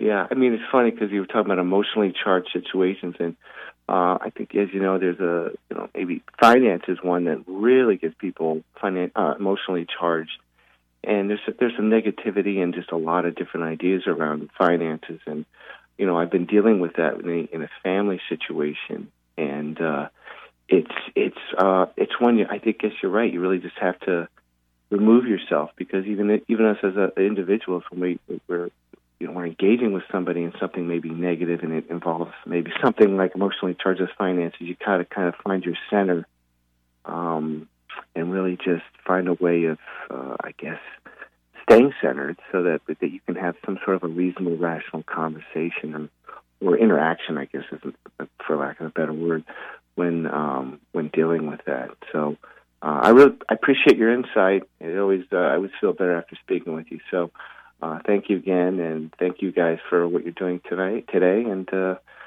continued success, and Happy New Year. Thank you, Dan. Happy New Year. All right, all the best. Bye-bye. Have a good one. Bye-bye. Bye-bye. I want to go back to the previous caller who was asking about raising frequency. Yeah. And there's another way you can look at this. I actually wrote a little note. If you go to my Facebook page, there's a note called Ignore Everything. And it uses the example of a vegan at a buffet. And if you're a vegan at a buffet, you're not going to put ribs and steaks and chops on your plate. So, in the same way, the phrase that Danielle quoted, where your attention goes, energy flows. If you can be disciplined enough to maintain your focus on what you want to experience and ignore those realms that make you feel badly or engage or activate or trigger an anger response or a disturbance in you, that is one very practical way to raise your frequency. You focus on what you want and you ignore what you don't want. There's another way that you may be able to relate to. If you eat something and it makes you feel bad, stop eating it. True. Yeah, there's that. It's really simple. But what do you mean with ignoring it? Is it really ignoring, or is it not engaging in a discussion with somebody? I often hear people speak, and in a discussion too, and I may not agree with them, but there are days that I actually engage in the conversation, and I may later regret it because it didn't take the high road. But sometimes, or because it ends up dwindling down into a negativity. But if I can control myself and literally let the person talk and understand that that's where they're coming from, even though I don't agree with it, but I'm just quiet, I'm just relaxed, I acknowledge, but not involve. Sometimes that to me is not ignoring, but it is simply not engaging. Okay. Well, what you're talking about was this recent caller who wanted to know how to engage with family and or friends. Yeah. I'm speaking to the caller before, the one with who was asking about raising frequency. And when I say ignore everything, I mean we're on social media. People maybe, I don't, but might choose to watch the news on television or read a newspaper. Yep. That's what I'm talking about. Would be advisable to ignore if you want to raise your frequency. Okay. And in terms of having conversation with people, if I encounter someone who just wants to unload whatever their perception is, I just keep my mouth shut. Yeah. I smile at them. I let them say what they want to say. I give them a hug and I let them be. I never engage. I never argue, because you are not going to convince a person who has a strong opinion about anything. So Right. in that situation, I'm just going to love them. I'm going to hug them. I'm going to wish them well. And I am never going to have a conversation with them about a topic of that nature.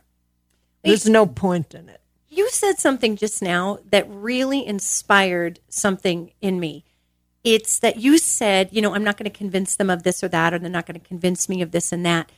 And that falls in line with 2019's Year of Reconstruction. It really does, because this, and I get this information from the angelic realm, and they tell me usually at the end of the previous year what we're going to go into in this year.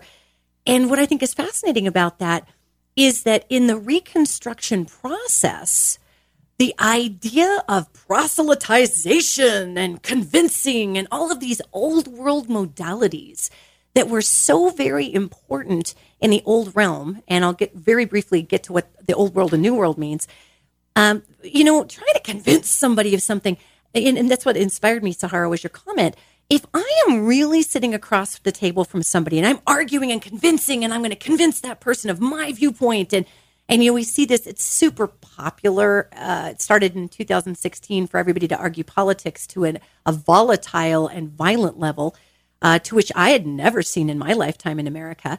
So when we've gone through that experiment, and now we're kind of coming out of that in 2019 going, oh, that was kind of skeevy. Let's just get back to being a little civil here. That was a little weird.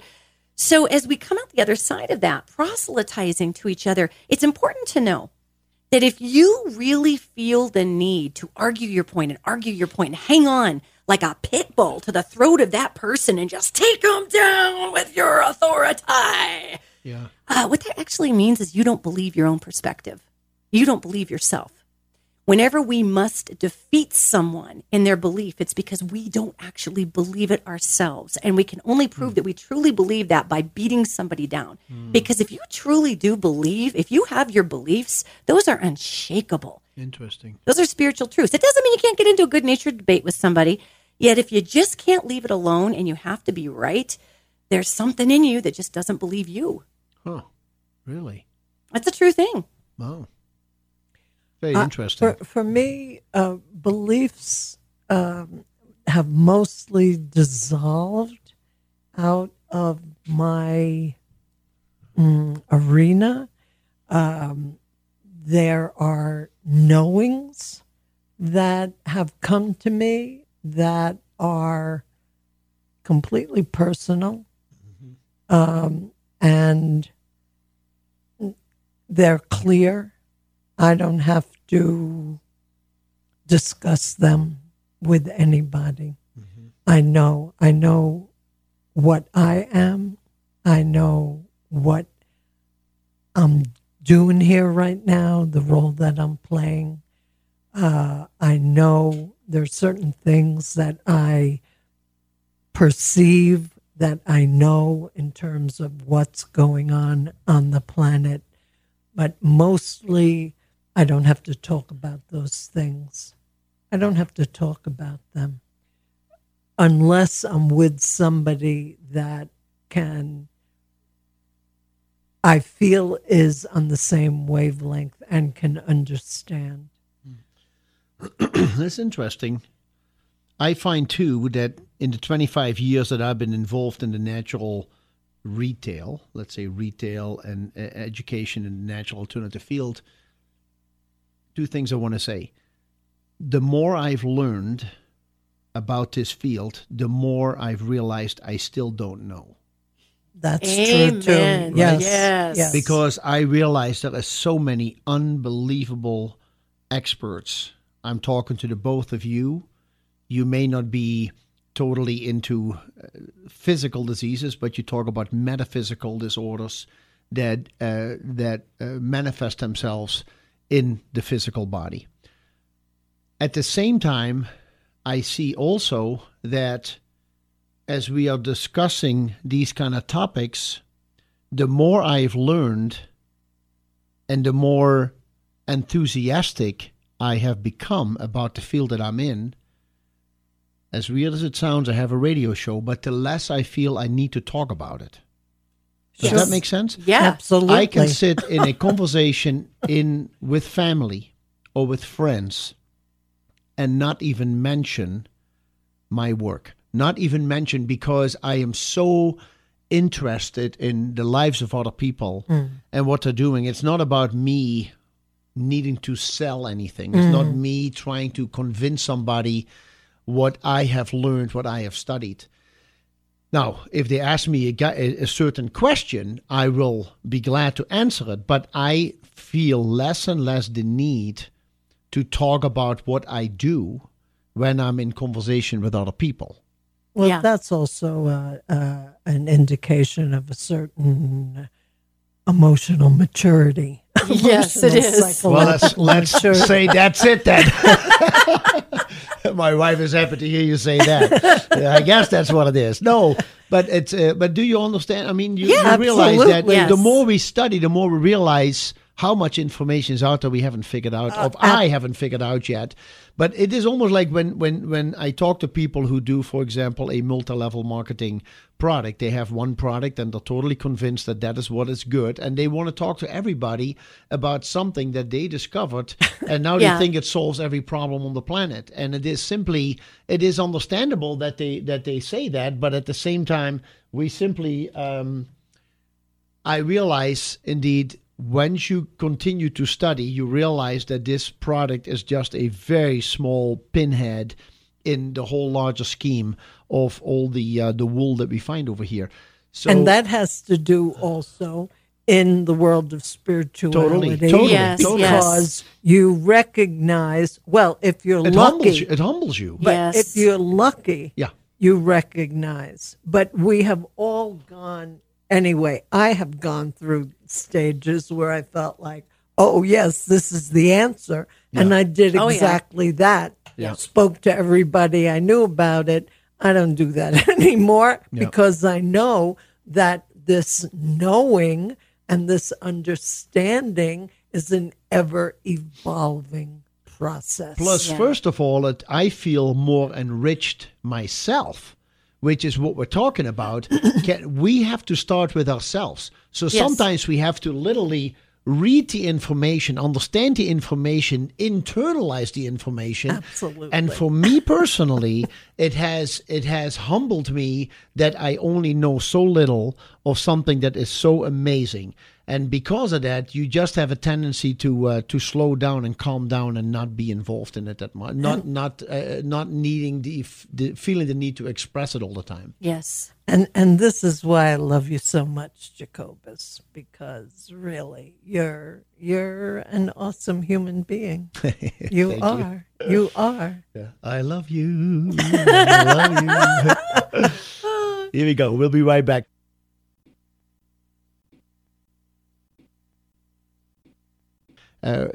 Talking about not always engaging in a discussion or conversation that may have a negative connotation may be sometimes the best thing we do, instead of feeling that our voices have to be heard, because we know where we stand. We know what we. I keep seeing a phone line going on, and I don't know who's calling in.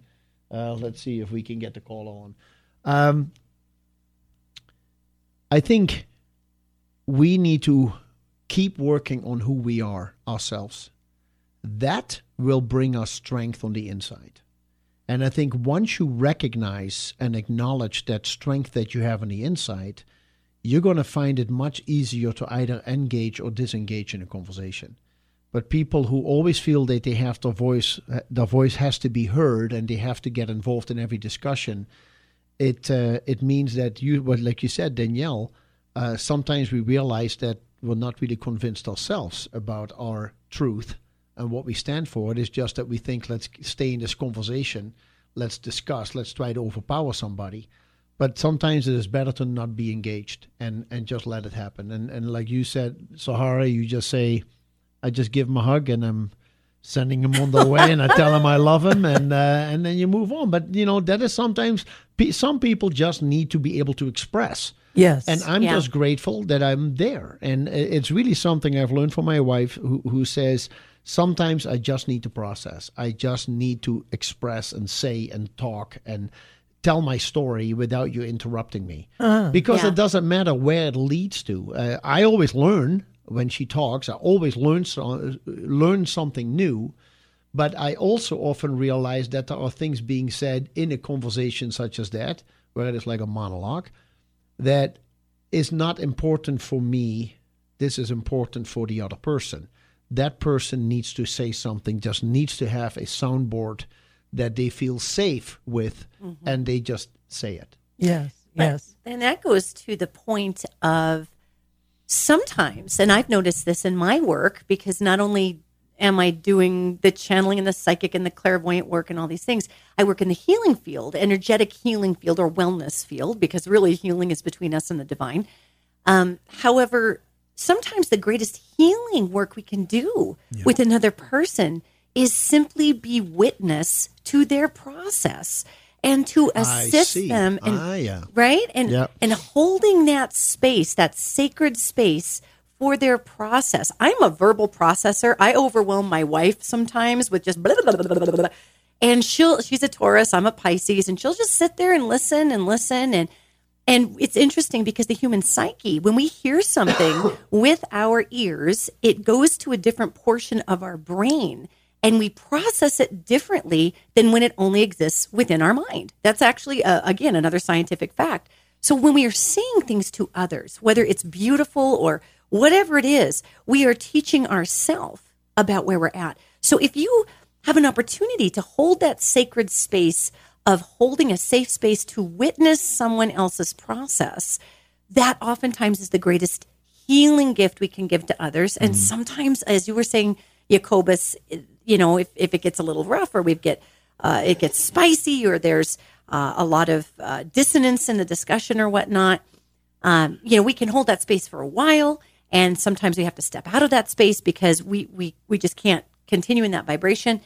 Yet listening is a lost art. And it's a lost art. And as somebody who works in media, which I do, I have worked on television shows where I've got an earbud in, and you have what's called a line producer, and that's the person who is telling you what they want you to do on camera live. And every single newscaster, whether you're watching, Sean Hannity or you're watching Rachel Maddow or whoever you're watching, watch them because they have an earbud in and they have a line producer that is directing the conversation. Now, a lot of these people write their shows and they read off the teleprompters. The reason I'm bringing this up is because that line producer is going to direct what you say or try to. And so I've been on camera live on a television show and I've got somebody in my ear and maybe things aren't happening the way they want it to on a paranormal show because I would be the psychic or medium on the show that's talking to the ghosts or whatever. And I would have a producer saying, you need to talk to a ghost right now. And I'm ignoring the producer because there's no ghost talking to me and I'm a big authenticity junkie, right? And pretty soon this producer's just shouting in my ear, is you tap your vest if you can hear me. And I'll tap my vest and just keep ignoring them because I don't want to put chops on my plate, Sahara, at the buffet. And I'm like, I'm not going to do this. And what's interesting is the reason I bring up this analogy is that our programming, our subconscious, is like that line producer in our ear that is shouting to us all the time, do something fabulous, say something, interject, be seen, make it dramatic, because that's how we've been taught to devise our relevance in at least the American culture. Yet, Jacobus, to go back to what you're saying, to be able to hold witness for somebody and just allow them to speak and to learn, even if you completely disagree, that is the greatest gift of grace that we can give to one another, Yeah. I feel, in this particular chapter in America. And I think that one portion will contribute to a larger palette of healing that we are currently in the process of delivering to one another. There's also something else. There's an old wisdom saying, it's often attributed to various celebrities, but it actually comes from the Talmud. Oh, Lord. And what it says is, we see things not as they are, we see things as we are. So I like this word you use, Danielle, lens. We each look through our own lens and we see things as we are. That's why nobody can ever offend me or insult me or hurt me anymore, because I understand they are seeing me from who they are, and it has nothing to do with me. I know who I am, and I'm not going to be insulted or hurt. And I tell people, you can say anything to me, whatever you feel, not a problem. You're not going to offend me. And if you have some kind of constructive criticism, great. If I understand that's valid, that's a gift to me. That's a gift to me, and I'm going to put that into my programming, and I'm going to use it to adjust what needs adjusting. You're listening to Gesundheit with Jacobus. I am your host, Jacobus Holloway, Danielle Agnew, and Sahara Devi in the studio.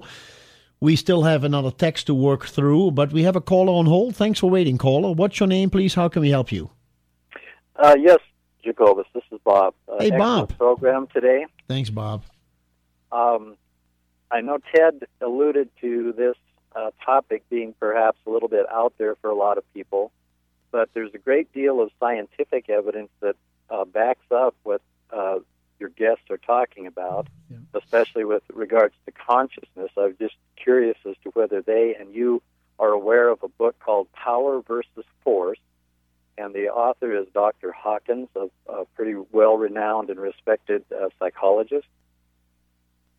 Oh, I've heard. This is Sahara. I've heard of it. I haven't read it, but I think I can grok the concept. And this is Danielle, and I have not read it either, yet I have heard it brought up in many, many circles, Bob, because people are really loving tying together what we have previously considered non-tangible to what we give credence to toward being tangible, which is, of course, science. And for me, science and spirituality and physicality, to me, they're all the same thing, but for many, they aren't. So I am so excited that you brought that book up. Well, there are two sides of this. Go ahead, Bob.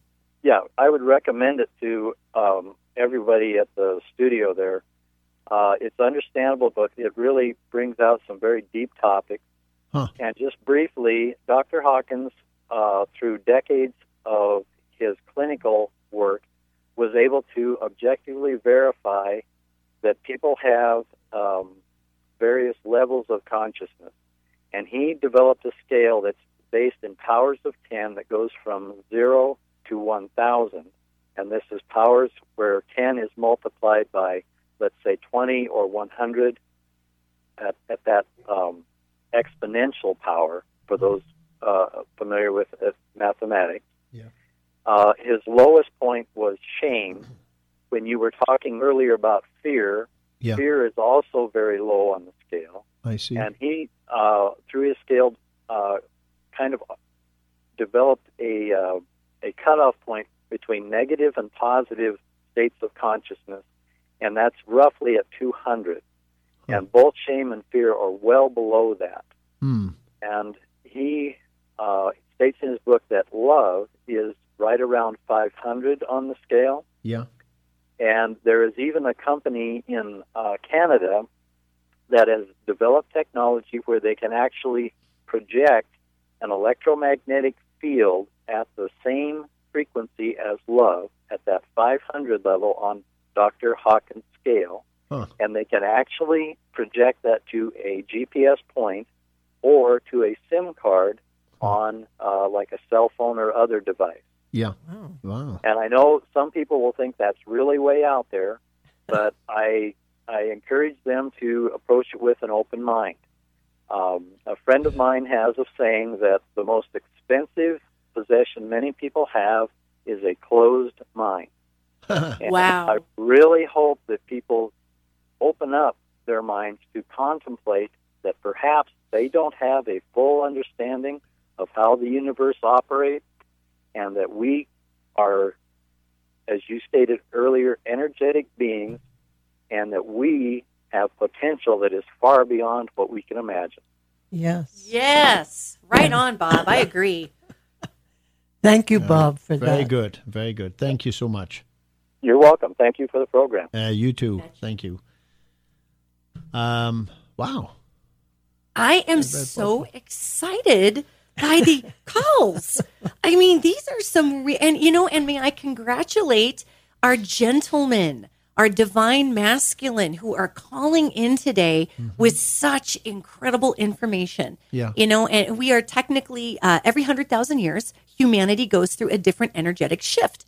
And we are currently in the yin time frame or the feminine time frame. And that doesn't mean that the females have more power or are preferred.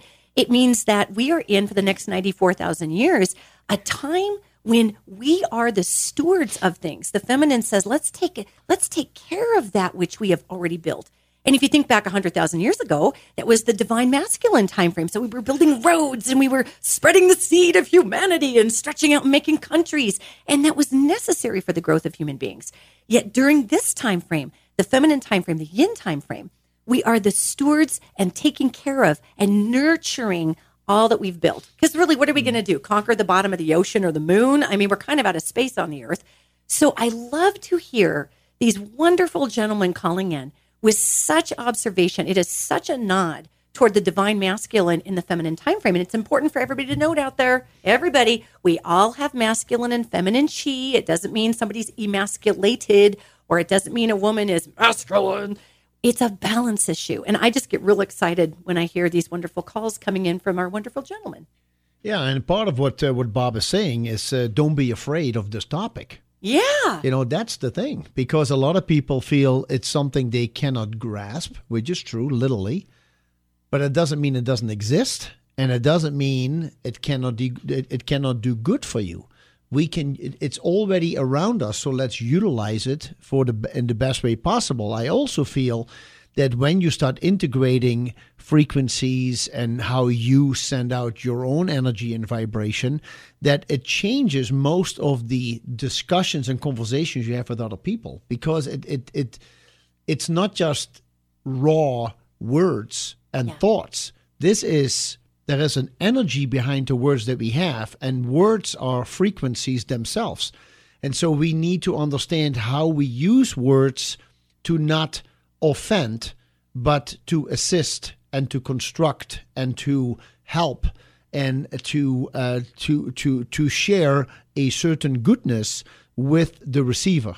And so this is really interesting what Bob brings up, that you have that scientific evidence that is that helps us in a way in a conversation, that we say, hey, it's not just something pulled out of thin air. This is literally something that other people have said, before we pull it out of thin air, let's research it, and research shows it exists.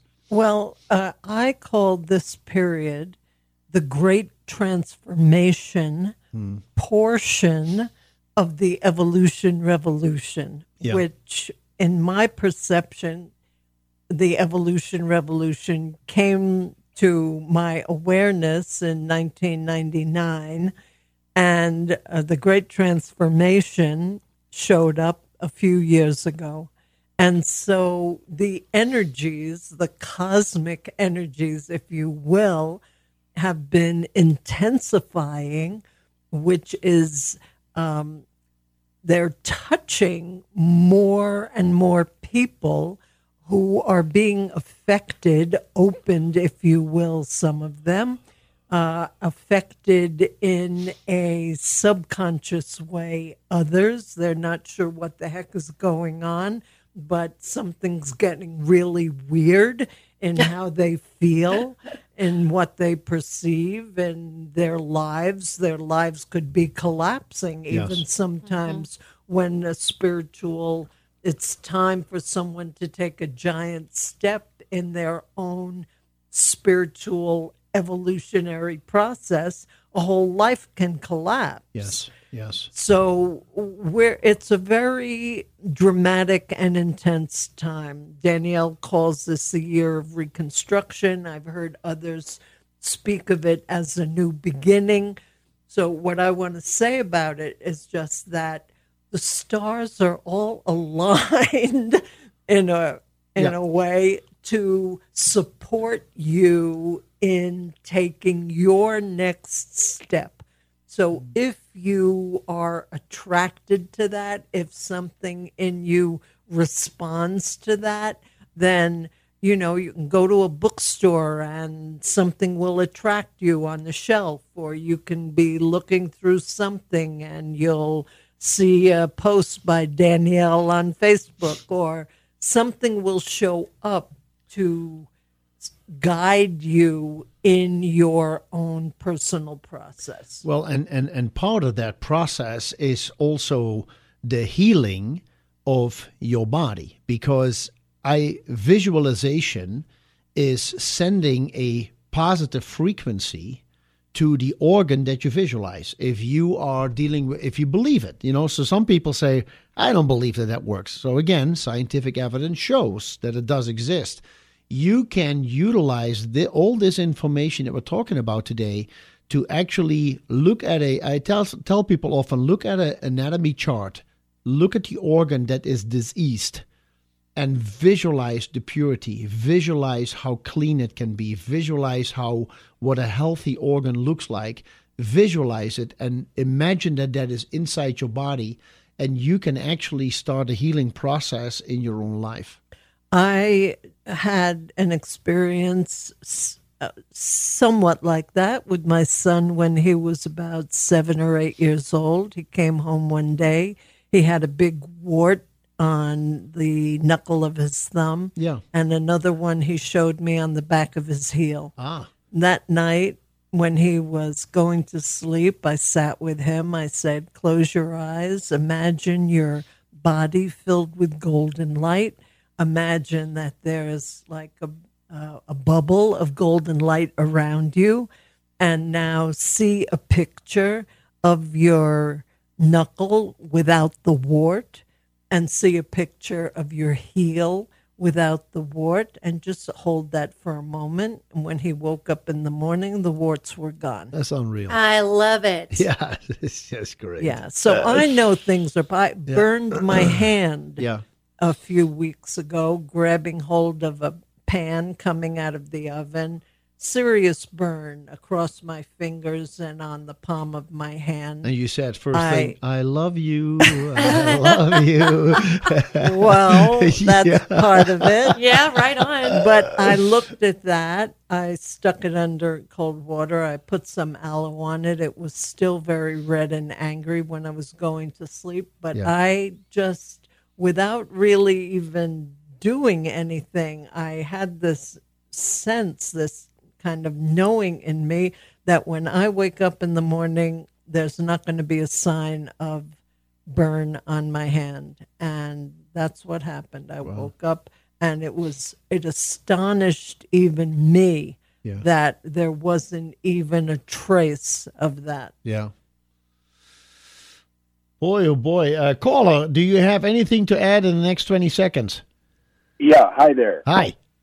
Hi. Well, I had a couple of quick thoughts. First off, I was kind of confused about the range of 100,000 years ago. It was men. I don't think there was a whole lot of road building going on 100,000 years ago, but maybe that was something misspoken. But the main question I wanted to ask about was if you're familiar with possibilianism as a sort of Possibilianism? Possibilianism, yeah. Right. Yeah, I think it relates quite well, although I don't personally You know what is the sad thing is that we're really out of time. There is going to be a hard break. It takes us off the air, but let's use this for another show when we have the ladies back. Okay, sounds good. Thank you. Sorry about that.